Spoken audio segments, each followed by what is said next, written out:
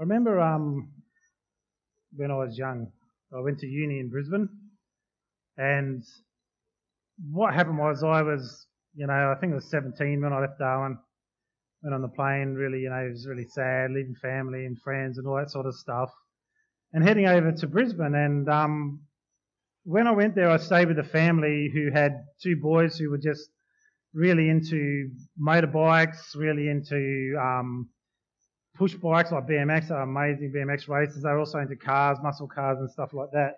And one of them in particular I became friends with. His name was Dean. And he had down in the garage below the house a 65.5 Mustang. So if anyone knows what that is, I didn't before I went there. But, we know what Mustangs are, guys and girls. They're a car that was like a muscle car, really, really famous at the time. And when I went down to look at it, it was just a shell. There was really nothing to it. It was just basically the chassis and the body. And my job, as I got roped into because I was a really poor uni student, was to help Dean restore it. So, you know what it's like when you got no money, you'd do anything for something. And I didn't get many treats. So what would happen was he'd say to me, all right, Neil, if you sand down this part of the car, basically to bare metal, which we didn't have to do, we found out later, thank you very much, I'll get you McDonald's. And so I'd be there slaving away, and then we'd go off and get a hamburger. I'm sure I was being ripped off when I look back at it, but the things we do, mind you, they also used to get me to get icy poles for them from the shop, and this was the deal. If you go to the shop, Neil, we'll shout you an icy pole. No worries. Off I walked as a poor uni student. But as we worked on that car, it was just amazing the transformation that took place. Obviously, at some stage, that car was beautiful and new and shiny and had come off the production line and everything was perfect. But over the years, it changed and it wasn't what it was meant to be. And this morning, I'm hoping that I want to start a series on cherishing, okay? And I want to do that next week and the week after, but I just want to sort of set it up in a terms today of relationship between men and women. What is that like? What should it be? Now, over this time, you might think, well, I'm not, married, or, I'm not even planning to get married, or this might not be relevant to me. It's not relevant to my relationships at the moment. I'd say to you that it is.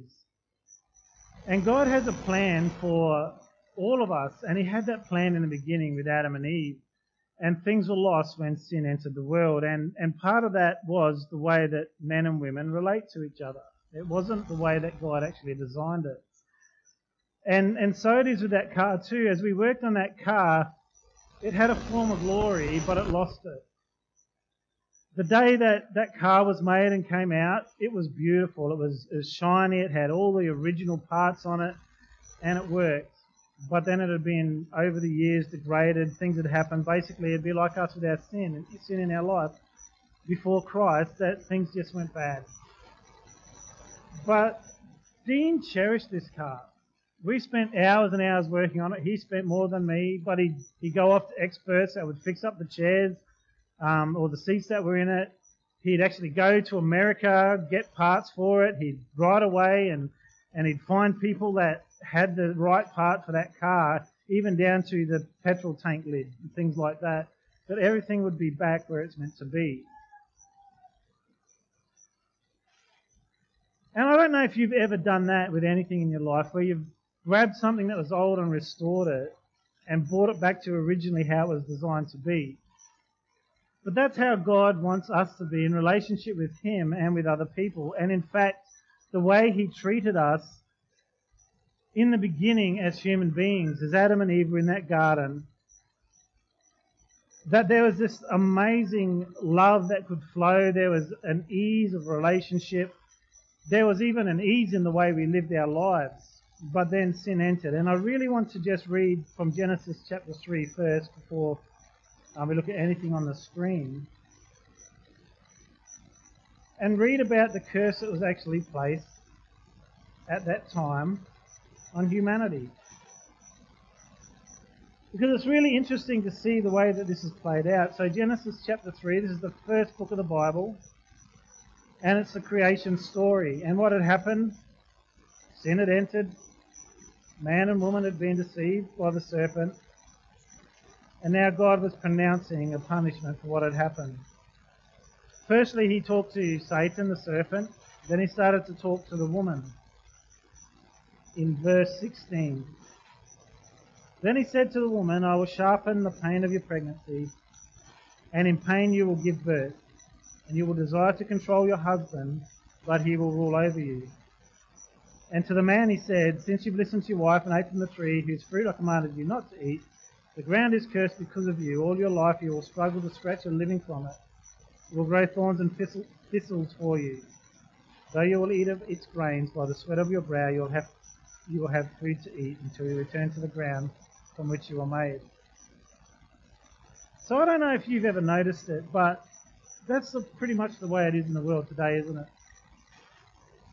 But it's a result of a curse that had been placed on humanity. And one of those curses was here now, that the woman and man relationship would change. You see, when God created female, he created her from Adam, and he presented her to Adam. And Adam said at last, this is bone of my bones and flesh of my flesh. And then it was written that because that happened, the two should join and become one.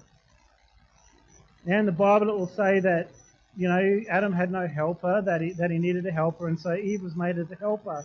That word helper is not what we consider someone subservient underneath us to do what we are. It is the exact same word that is used for God throughout the Old Testament as God is our helper. Now there's no way in the world that we would think that we are above God in any way, that relationship is one where we dominate or have control of. And so it is in the beginning that's the way it was. Man and women were created together, equally given authority in this earth, but because of sin that was taken off them. So what did it say there again to Eve? Besides the pregnancy and pain in birth, it says you will desire to control your husband, but he will rule over you.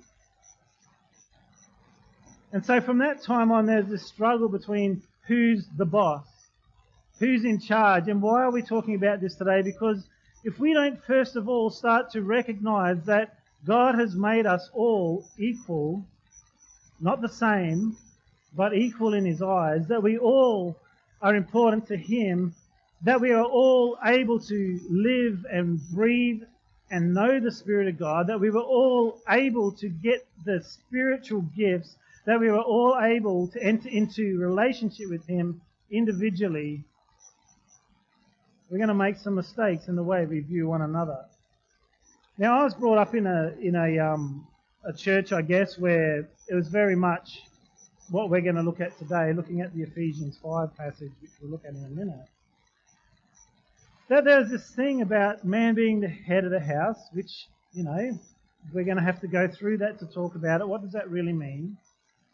But what it meant was this, that the man had the final say in everything. That the man had the right to rule over the woman, because that's the way it is.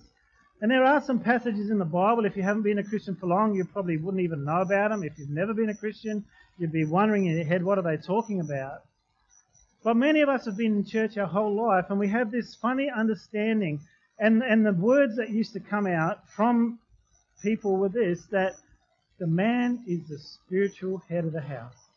The spiritual head of the house. What does that mean? Well, Ephesians 5 talks about this, and along with another passage in 1 Corinthians 11, verse 3 to 16, where it's talking about headship. So we need to really work out, what is this saying? Is this really saying that man's the head? And what does spiritual head mean anyway? Does that mean that if any woman wants to get to God who's married, they have to go through me as a man and I'm the spiritual head? That possibly God couldn't speak to a woman except unless he speaks through me first. And then we have another problem. What if a woman's not married? Who's her spiritual head? There is only one spiritual head, and that is Christ. He is the one who died for us. He is the one who brought us into relationship. And if we take a really big view of the Bible, which we have to do first of all, we start to see how God treated and respected women throughout life. His life was so contradictory to what was happening in culture at that time. but also how women were used in the Bible in the New Testament, that they were deacons, that there's one named as an apostle, that there were women being called co-laborers with Paul, that women prophesied in church and prayed in church, that all these things happen, and yet somehow we want to go back under a law, and often it's this thing here, well, you know, that the woman, because of the curse, is now desiring this control, but you can't have it. But you see, the thing is about Jesus, he came to reverse the curse, didn't he? Jesus was called the second Adam for a reason, because God was saying, I want to re-establish the things that were in the beginning. Now, they're not going to be fully established now, but they are going to be fully established one day. And so what God is wanting to do is to lift up people in their worth. And why is this important when I talk about cherishing one another? Because if anyone, regardless of social position, race, or gender, believes that they are superior to anyone else, that they have this more right to an access to God, then of course you're going to think wrong, aren't you? You're not going to value and honour someone who you think you're better than. And as much as we like to say, well, no, it doesn't mean we're better, but it just means we're the boss, what does that mean? I have a feeling that it means that we're worried about something called power in our life. So let's go to Ephesians chapter 5. I'm just going to read through. I'm going to do it on here only because my computer's been out and all sorts of weird things happening, and I'm hoping this works. Hallelujah. So here we are. This is a passage that sometimes causes so much grief to people, especially when it comes to marriage. And the heading in this one here is Spirit-Guided Relationships, Wives and Husbands. So let's start reading it. And further, submit to one another out of reverence for Christ. For wives, this means submit to your husbands as to the Lord. For a husband is the head of his wife, as Christ is the head of the church. He is the Saviour of his body, the church. As the church submits to Christ, so you wives should submit to your husbands in everything. For husbands, this means love your wives just as Christ loved the church. He gave up his life for her to make her holy and clean, washed by the cleansing of God's word. He did this to present her to himself as a glorious church without spot or wrinkle or any other blemish. Instead, she will be holy and without fault. In the same way, husbands ought to love their wives as they love their own bodies. For a man who loves his wife actually shows love for himself. No one hates his own body but feeds and cares for it just as Christ cares for the church. And we are members of his body. As the scriptures say, man leaves his father and mother, is joined to his wife, and the two are united into one. This is a great mystery, but an illustration of the way Christ and the church are one.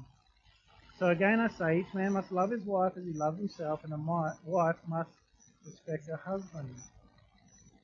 So if we're looking at this in the wrong way, we can get whatever we want out of it, right? And to be honest, some people will say, what I said this morning is wrong. That's okay. We're free to disagree.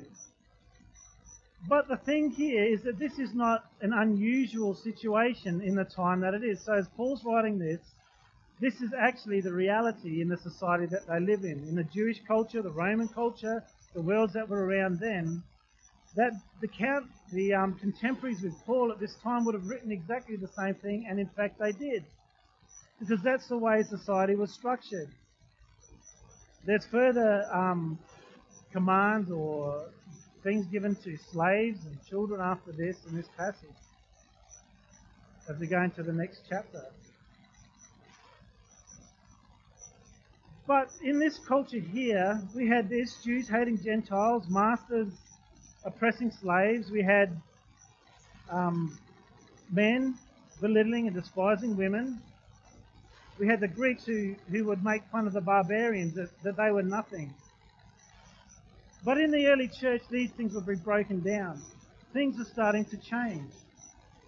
And women were not only starting to be treated with dignity like they'd never been treated before, and the fact that they were able to learn even that they were able to work in the things of the gospel, that they were now regarded as equals.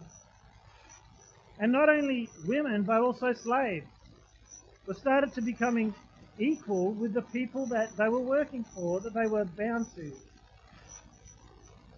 So this was really common at this time. But this is some advice that's been given within this culture. Now, when we start to think about that,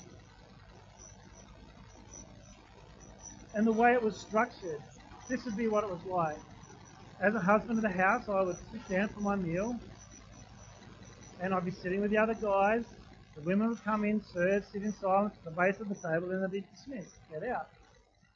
It's time for the real people to talk. The ones who are really, the ones who should be in charge.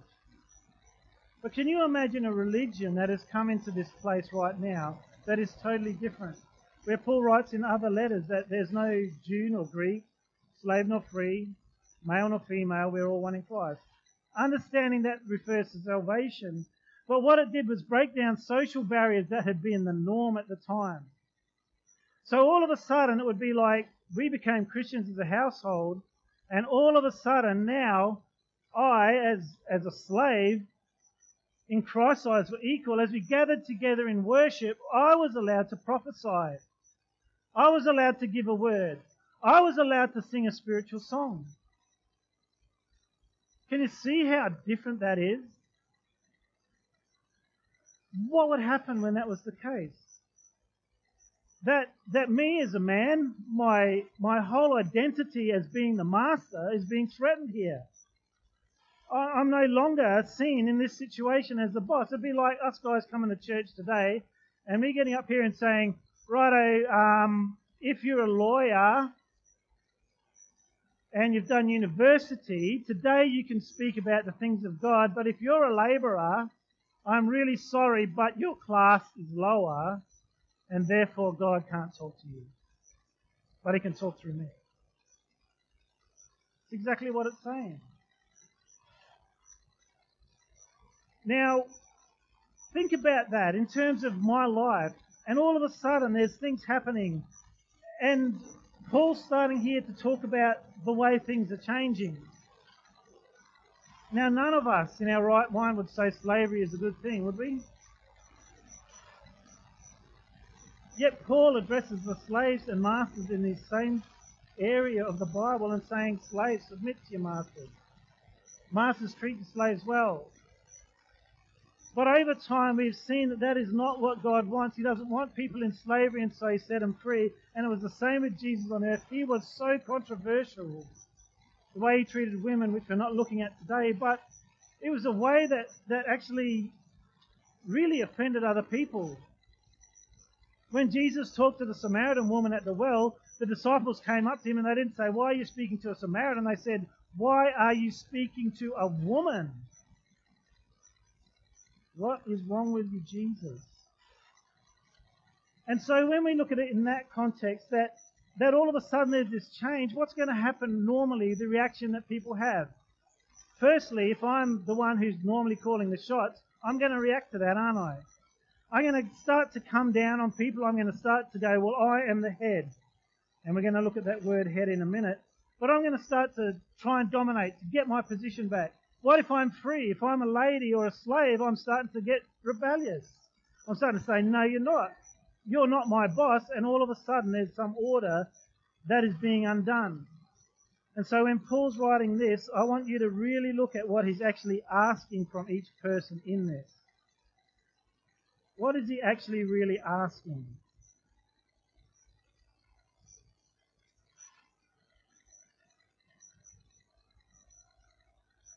What does head actually mean? What does head actually mean? Because the way it's usually done is this. Head means boss, right? Head equals boss. But the word there in the Greek is actually kephal, K-E-P-H-A-L. It's very seldom used in Greek at all in anything, let alone the Bible, as someone who's the leader or the boss.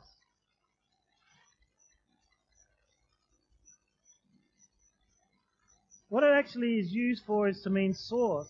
This is the source of. This is where it comes from. So think about even there when it talks about Christ, and God.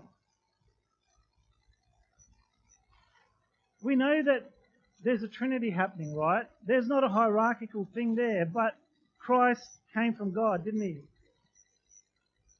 God is the source of Christ he came from to the earth. It's a source. Where does it come from? It is Christ as Saviour, servant, and source of salvation, not a master, that the way that it is written here. And when we understand that this is the source, when we start to look at that word as source rather than the boss, it changes everything. Have a think about the relationship that Jesus had with God anyway.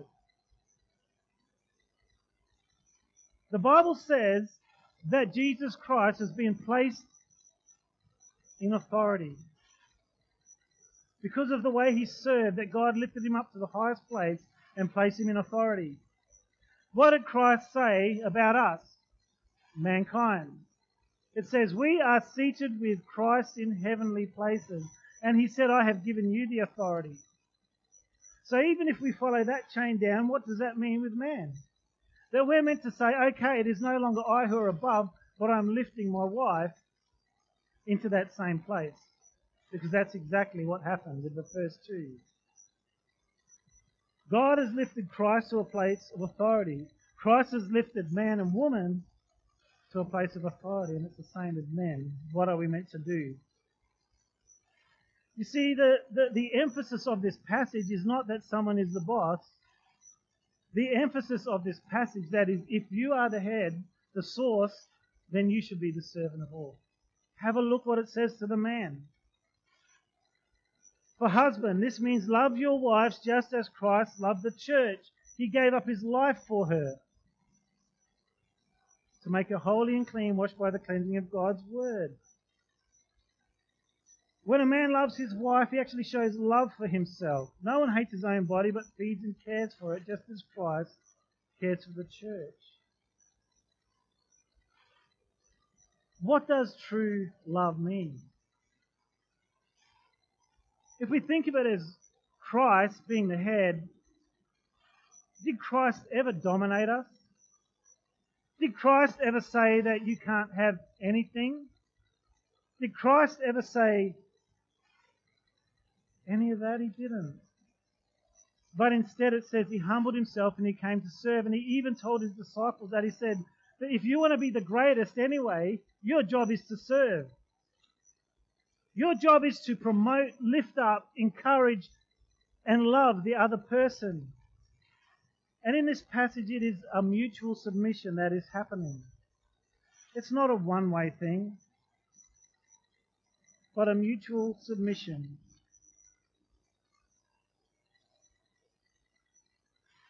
And really, if we look at this, the centrality of the call in these passages is this. It is not a master-servant thing. It is a mutual servanthood that we're looking at here. Now, we know that within each family there's different ways of doing things, so I'm not promoting that we all just do what we want. How could that possibly be anyway if we're serving one another in love? How could that possibly happen if we're both connected to God? But it is really disturbing to me when we see people elevating themselves above others. And I have to be honest, I've seen it a lot in my life as a Christian, where men honestly believe that they are more entitled than women to the grace and love of God. That they believe they are the ones that should hear the message for their family, as if a woman can't hear from God because she's a woman.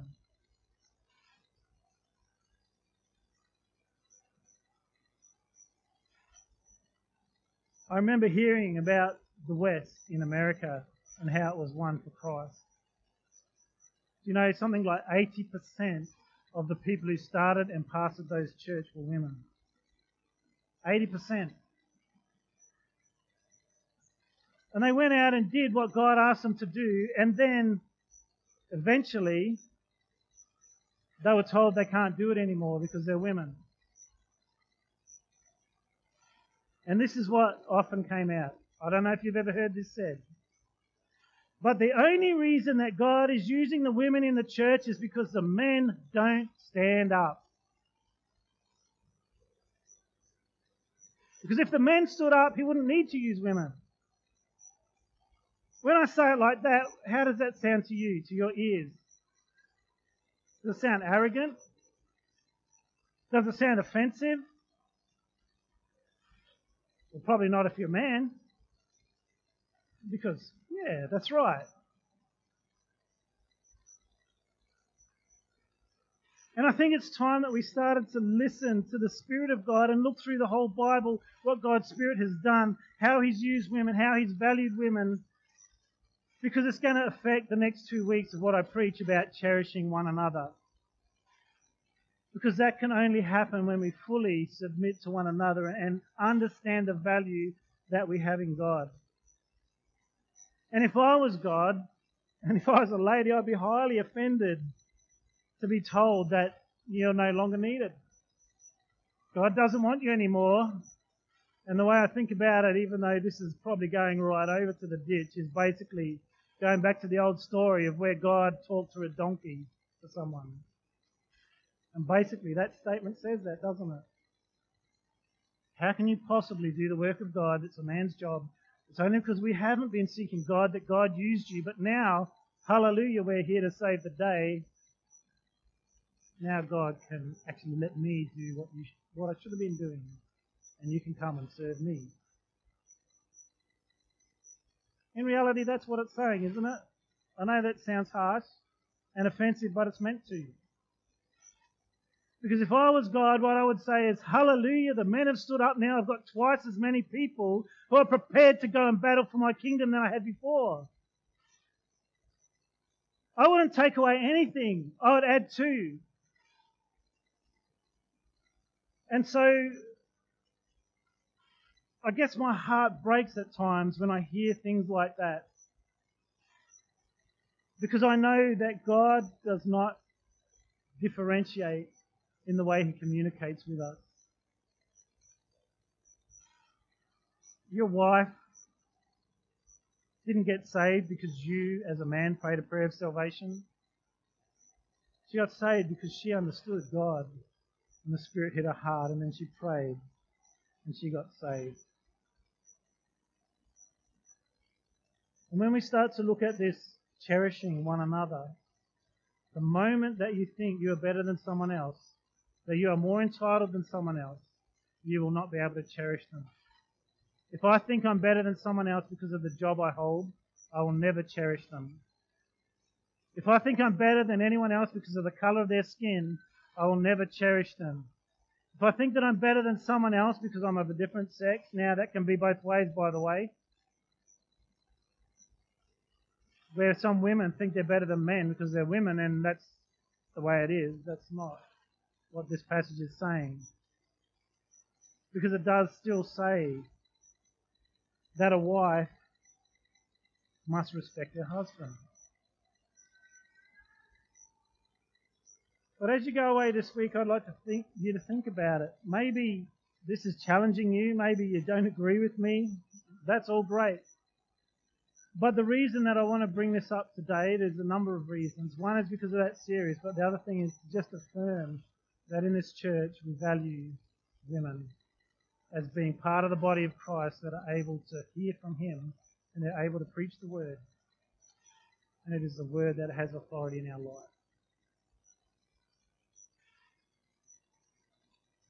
And as it says at the end there, this is a great mystery, but it's an illustration of the way Christ and the church are one.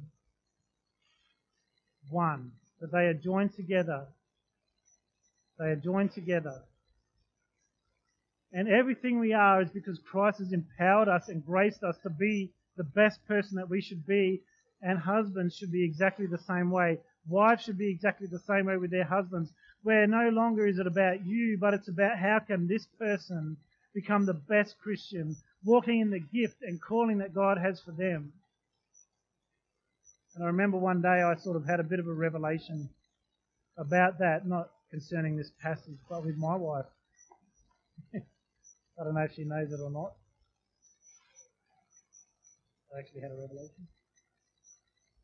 But we'd been probably about maybe 5 or 6 years into marriage. Good marriage, great marriage actually, still is today. But there just seemed to be this point, when I was living my life and doing what I did, and God I guess he just talked to me and he said, Neil, your wife's a person too. Well, what do you mean by that? I knew she was a person. But what he said to me was, she has dreams, she has hopes, she has visions from me, she has a call in her life, and you need to recognize that. And though we support each other mutually in it, and I wasn't oppressing Joe in any way or anything like that, but it was just a wake-up moment to me to understand that God values every single person, and he values them equally. And not only that, that he has a call for every single person. And it's not up to me as a husband to dictate to Joe what God asks her to do. She is special, she is loved by God, and God has a call on her life. But he has it on all of our life. And as we start to work together, as we start to cherish one another, and it will, even though I'll be concentrating on marriage, it covers all relationships over the next 2 weeks. How do we see people? How do we talk with people? What do we think of other people? Because there is a difference between love and cherish. If I love someone, it's a choice that I make to do, even if I don't want to. But when I start to cherish, it's like I'm polishing the gem that's there. And I'm understanding the beauty and worth that is in the people around me.